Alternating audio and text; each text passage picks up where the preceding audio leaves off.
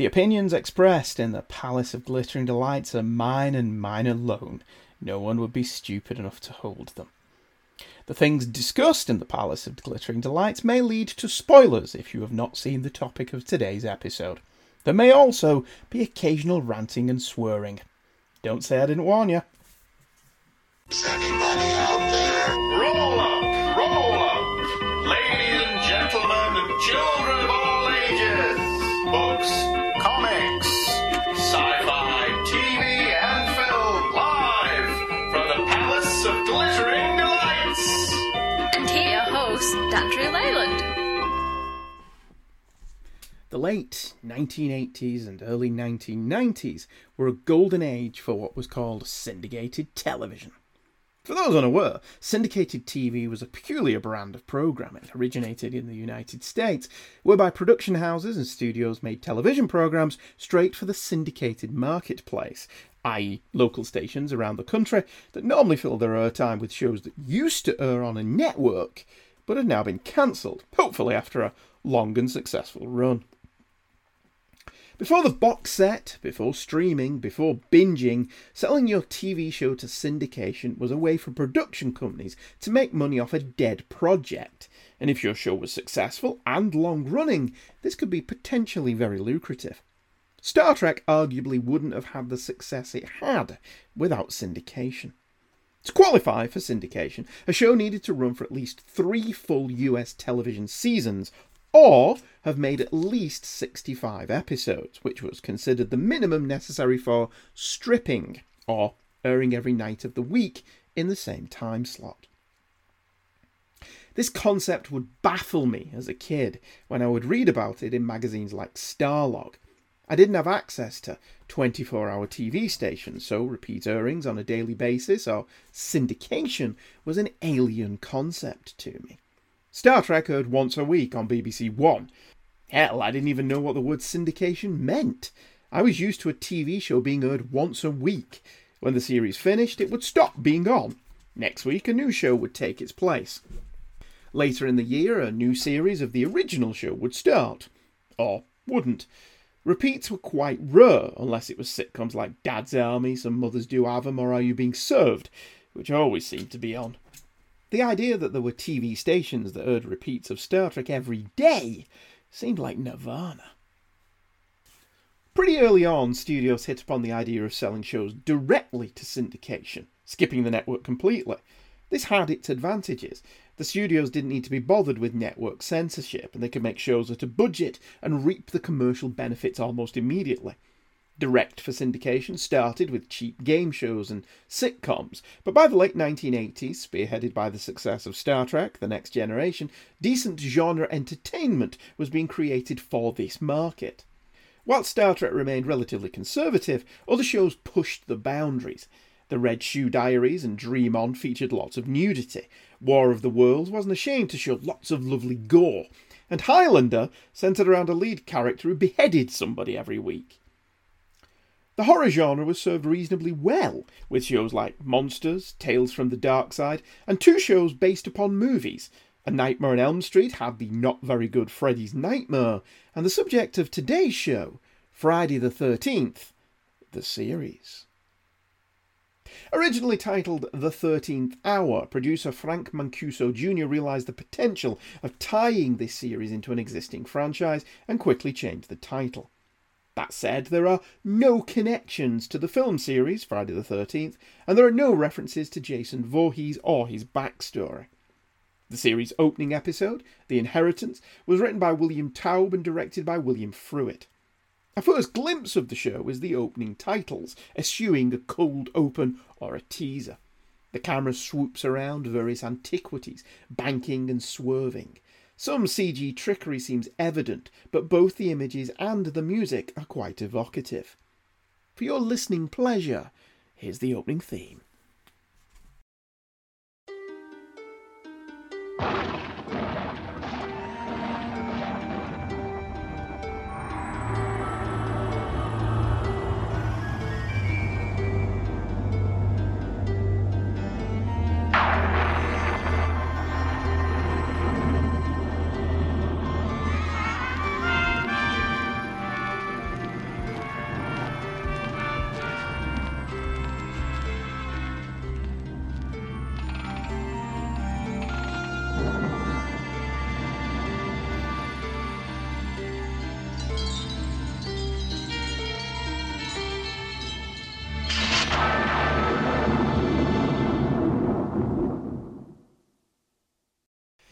It is, of course, a dark and stormy night as the episode opens on Vendredi Antiques.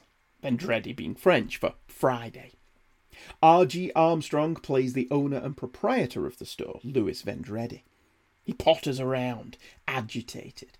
He tries to palm off some customers, one of which is a young girl named Mary, played by Sarah Polley. Mary is trouble from the get-go, being all, "She's not my mother," and playing with the antiques despite Louis's warnings. Of course, she picks a creepy-looking doll to play with and steals away into the pouring rain. The doll talks to Murray, who's accosted suddenly by some street mechanics. They don't really do anything to her, or even imply nefariousness, but the doll slits their throats anyway. Louis finds the girl outside with the doll and takes them both back inside, where he proceeds to kick her back out of the store along with her parents. He mutters something about not doing your bidding anymore before cloven hooves are seen descending the wooden basement stairs, and the antiquities start terrorising poor Louis. Louis is dragged screaming and kicking straight into hell. It's an effective, if tried and true, opening.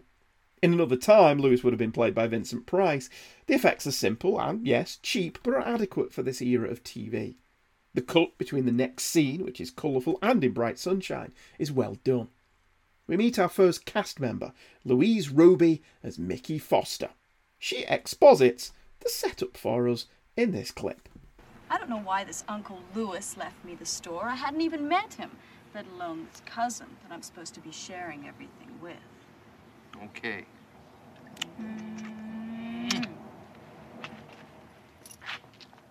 Maybe I can sue your cousin for a greater percentage of the inheritance. I can get in some litigation experience. This is actually a very economical scene. I don't know if it's the actor's choice to play Mickey's fiancée as a slime ball, but it works. Roby delivers exposition well, and even looks like she's not sure why she's with this guy. Roby is a beautiful former model who dropped the name Louise professionally when she started modelling. I'm convinced that she is who Todd McFarlane based his interpretation of Mary Jane Watson on, as opposed to artist Eric Larson, who based his look for MJ on Peggy Bundy. She treks on down to the store, which, as you just heard in that clip, she's inherited from a mysterious uncle she's never met before. Upon arrival, she discovers that it's a 50-50 inheritance, with her cousin Ryan Dallion, the second member of the cast, played by John de LeMay. Ironically, LeMay would go on to appear in a Friday the 13th movie, Jason Goes to Hell. This clip is the first meeting between our two central characters. Don't tell me. You're Ryan Dallion. Yeah, that's me. Ryan the Lion. How'd you know? Uncle Louis's lawyer told me you'd be here. I'm your cousin Mickey. How do you do? Michelle Foster? Michelle! Jeez. I thought the telegram said Michael Foster. I was expecting a guy. Forgive me, please. So, sure does change things. Not really. LeMay is a typical archetype of this time. A little bit David Addison, a little bit Tom Cruise. He possesses a nice line in snarky, snappy patter and flirty banter. The fact that Mickey is his cousin doesn't seem to be bothering him. He has good knowledge of the arcane due to his reading of a lot of comics. Ryan's a lot more impressed with Vendredi Antiques than Mickey is, who seems scared stiff of the place, and she convinces Ryan to sell the antiques, sell the premises, and then split the cash 50-50. The sale goes ahead, as planned, and one of the customers who shows up is the father of the small child from the opening scene. He's returned to buy Murray the doll, which apparently she hasn't stopped talking about since they were last here. After the sale is closed and Ryan and Mickey have decided that within a few more days they should be able to shut up shop and move on with their lives, they are visited by Jack Marshak, played by Chris Wiggins. Marshall drops the bombshell that will turn this from a one-off into a weekly series, telling them that he supplied Louis Vendredi with all of the antiquities. In this clip. Louis dead.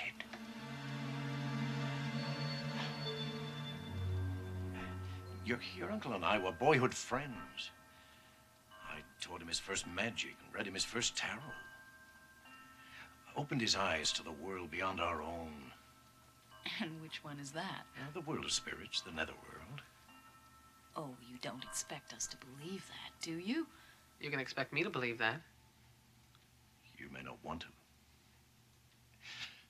Look, Louis was always deathly afraid of growing old, and he was passionate about wealth, and those two things ruled him until he dabbled in things that I wanted no part of.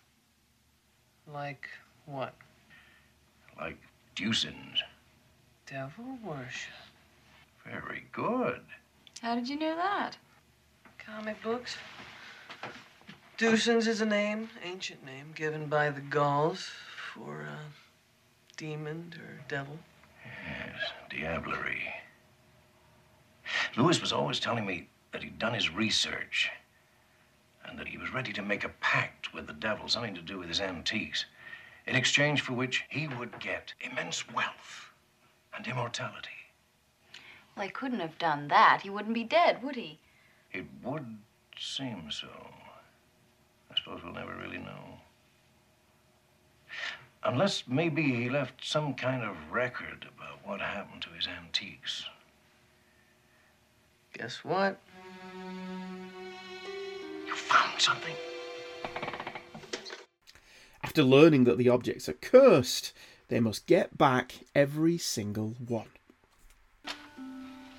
This means we have to get back everything Uncle Louis sold.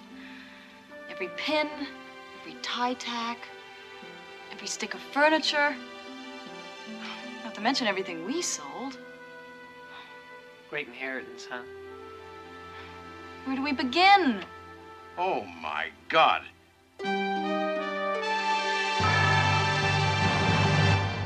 The Inheritance is a solid pilot episode. Characters are introduced well and are fully formed, especially in Mickey's case, and the show's premise introduced organically.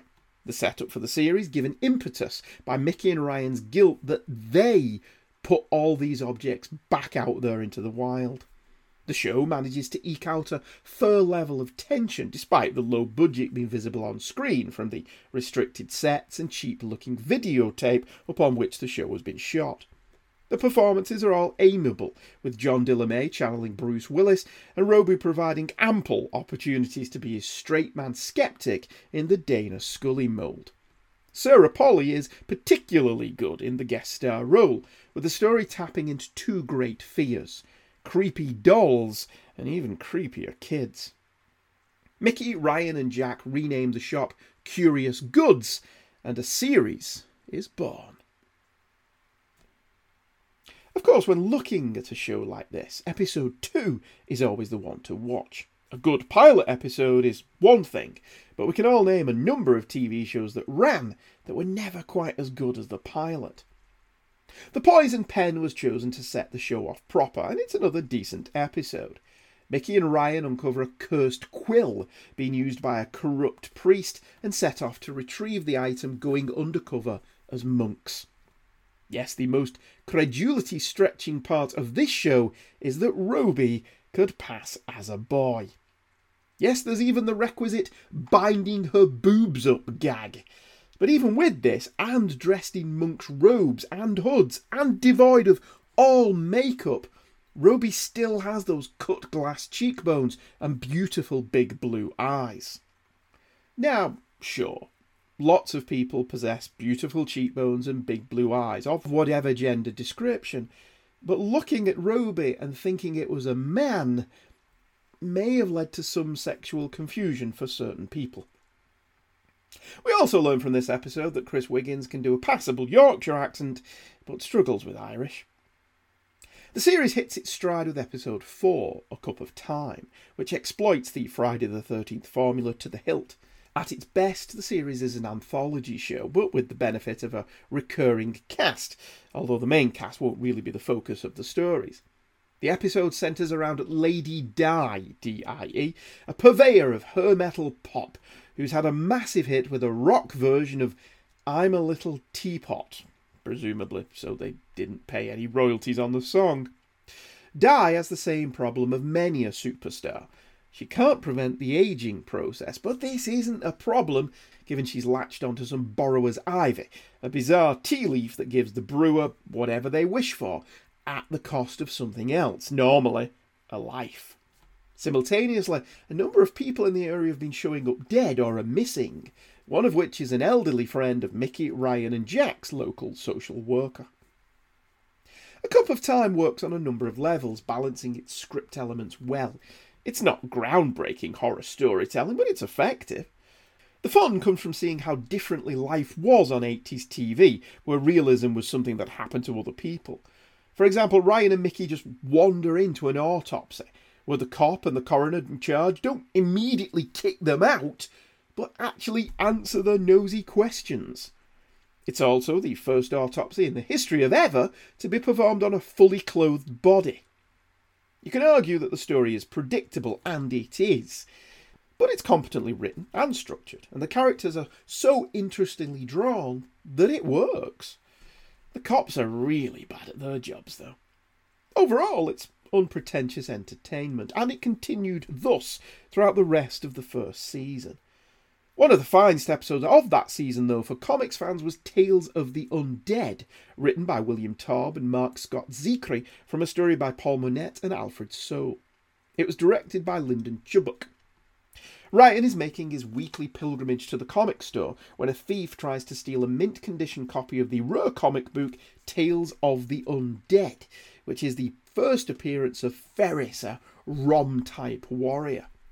The thief finds himself transformed into Ferris the Invincible as the comic has been cursed by Jay Starr, played by Ray Walston, as a punishment on his business partner for unfair practices.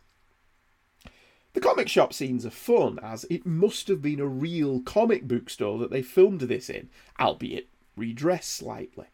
There's a mixture of real titles on the stands, interestingly mostly Marvel, mixed in with a couple of fake issues of Tales of the Undead and others, as well as a copy of Star Wars 1 on the back wall and a few Mego Star Trek dolls. The most recent comic I could spot on the stands was the graphic novel Emperor Doom, making this episode's filming date to be around March-April 1987. Jay's backstory, from changing his name to having his character stolen from him to being incredibly bitter about the comics business, is obviously taken from a mixture of Jack Kirby and Jerry Siegel and Joe Shuster, and actor Ray Walston excels in the role. Likewise, this isn't a character in the show getting a sudden hobby that will never be mentioned again. Ryan's interest in comics was mentioned as far back as the pilot episode. The use of comic book panels to depict the curse, i.e. the character from the comic essentially stepping out of the comic book, pulling the character/actor into the book before that character then becomes Ferris the Invincible, is really well done. Ryan even takes a moment to explain to Mickey the appeal of comics in this clip. When you're a kid, the whole world doesn't make a whole lot of sense. I mean, you're either too little or you're too young. You're not treated as a human. Everybody can kick you around any way they want to. But then you pick up a comic book, and they got these heroes in there that nobody can kick around. They just can do anything, you know? So, you buy a comic, you read it, and you're the hero. No, maybe I missed something. Let me try again. Solid steel armor? Invulnerable? Superhuman strength? My gosh, when we meet up with this character, he's gonna be one tough customer. I think I found him. It's a testament to Mickey as a character that she doesn't belittle Ryan's love of comics, rather she tries to understand what he sees in them. It's nice to see comics treated this well, especially in the late 1980s, where comics were normally shorthand for the illiterate and the unintelligent. Jay takes back the cursed comic from the kid who stole it, killing him in the process. Jay then goes about killing the people who screwed him over, and it's up to Mickey and Ryan to track down the comic and return it to the store. Tales of the Undead is a really good episode, especially if you like comic books. For one, to find decent representation of comic fans in this era of television was rare. we were all functioning illiterates at best, or childish deviants at worst. Yes, the kid who kicks this all off is a bit socially maladjusted, but Ryan seems pretty normal, whatever normal means, and he likes comics, and has been seen to like comics since the start of the series.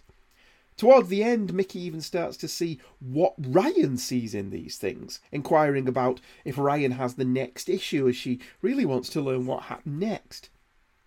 Secondly, this is the first time Mickey and Ryan have tackled a case on their own, with Jack mentioned as being in Singapore for some reason, and Chris Wiggins being absent from the episode completely. This allows for a deepening of the relationship between the two main characters, and Mickey sees there's more to Ryan than smart-ass Quipster. It's a good episode for the dynamic between the two of them. Thirdly, the limited budget works really well for this episode. As mentioned, the use of comic panels to show the transformations is well done, and whilst the art is crude, it matches Mickey's descriptions of the comics. And finally, as with any good anthology, the episode is only as good as its guest actor, and Ray Walston was one of the best, doing great work in this episode as the man wronged and out for vengeance. Overall, Tales of the Undead is fun, with a few scares, some laughs, and a well put together story. Yes, it's cheap, but it's also cheerful. Friday the 13th, the series, was pretty good overall. There's a lot to be said for a product that knows what it is and tries to be the best at that, and Friday the 13th had no illusions about what it was. It was a syndicated, low-budget horror series that gave the viewing public exactly what they wanted. The show ran successfully for 3 seasons, and could have easily sustained more, but having completed the requisite number of episodes for its market, in this case 70, the production company pulled the plug, rather unceremonially, before the 3rd season could be completed. As such, and unsurprisingly for this era of TV, no conclusion was ever filmed. Horror TV is pretty prevalent today, with American Horror Story, The Purge TV show, The Haunting of Hill House, and many others, even possessing a dedicated channel on Amazon Prime. But back in the day, horrorheads scoured the channels for anything that even remotely chilled the bones, and late night was where it was at for me. As mentioned, we didn't have syndication. We had late-night television, and ITV tended to air US imports in the wee hours, along with old Hammer horror movies, and this was where I first came across Friday the 13th, the series. And who knows? With no definitive ending, maybe Curious Goods is still open. Maybe its owners are still looking for curios and curiosities. Maybe that weird-looking statue you picked up on holiday was cursed by the devil.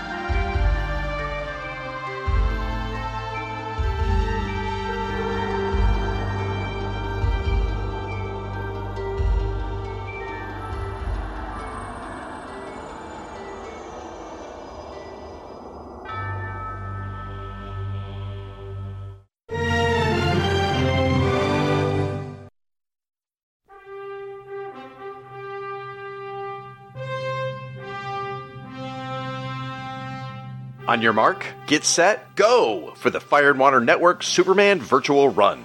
Coming this October, join comic book fans and fellow Fire and Water Network listeners in a 5K run. Obviously, we can't all run together in the same place, but you can do this anywhere you want. You can run or even walk around your hometown, around the block, nature trails, or even a treadmill. You can make this race your own.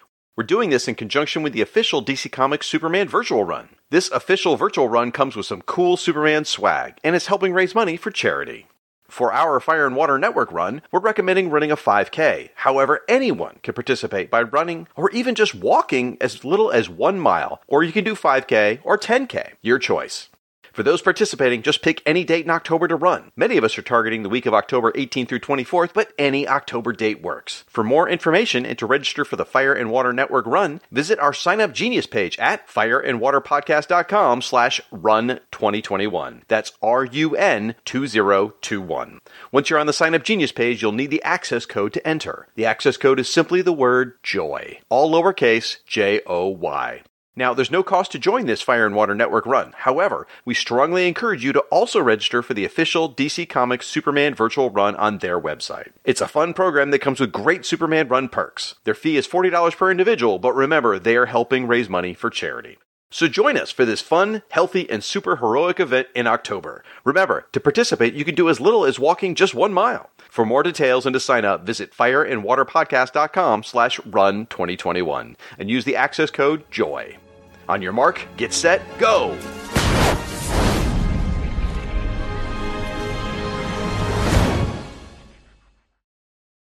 Okay, let's have a look at the email section. Rob McCarthy emailed in and got in preempting this show. I am really looking forward to your Friday the 13th episode, as I used to love this show. Well, I hope you enjoyed it, having heard it. I think the show's quite fun, to be brutally honest with you. Our next email is from Tim Elliott. Episode 190, Run, Logan, Run. Hello, runner. Don't bother trying to hide your life clock. I see it blinking red. Prepare to be retired. Andy, great show as always. Well, thank you very much, Tim. Much appreciated. Like any good critic, you never treat anything as trivial or beneath you. Well, I try not to. I purchased the season of Logan's Run on the cheap and binged it one day whilst working from home. Anyone who works from home with a TV in the room will find yourself getting distracted watching the telly. The show did not have me taking too many breaks. I agree with all your points on the lack of direction. The series is the opposite of Star Trek The Motion Picture. It started as a sequel, Star Wars hits, and then it's rushed onto TV. It's a shame, because I have a lot of affection for the film, and it's not all down to Jenny Agutter's choice of clothing. I feel the film has a lot to say, but suffers from a studio-led SFX team. When I was in Texas, I lived about 30 miles from the Fort Worth Water Gardens. We would visit and pretend to be Logan diving in the water to save the city. Nowadays, I'm more like Peter Ustinov, waiting to see the young kids. I look forward to your next show. Hurry before I'm called to carousel. Cheers, Tim Elliott. Third Degree Burn. Well, thank you, Tim. I very much enjoyed Logan's Run, actually. I enjoyed revisiting it. Yeah, it has problems. It's a 1977 television show, but let's not forget 2 of those episodes were genuinely good. And that's not bad out of a 13-episode run. You know, we all know other shows that ran maybe the same length of time that didn't produce any good episodes. So, you know, I think the production crew tried their best. I think there was just, you know, elements beyond their control that may have got in the way. Okay, that about wraps it up for this time. I hope you enjoyed that look at Friday the 13th. It's merely the prelude to next time's Halloween episode. Yes, I'm jumping the shark and doing a Halloween episode. I will be looking at Starsky and Hutch investigating the vampire. Yes, totally for real. Starsky and Hutch investigated a vampire. Absolutely. Yep. I'm not kidding. You think I'm kidding? I'm not kidding. HeyKidsComics@virginmedia.com. You can email me if you wish to join in with the festivities. Take care, and I'll see you all again real soon. Goodbye.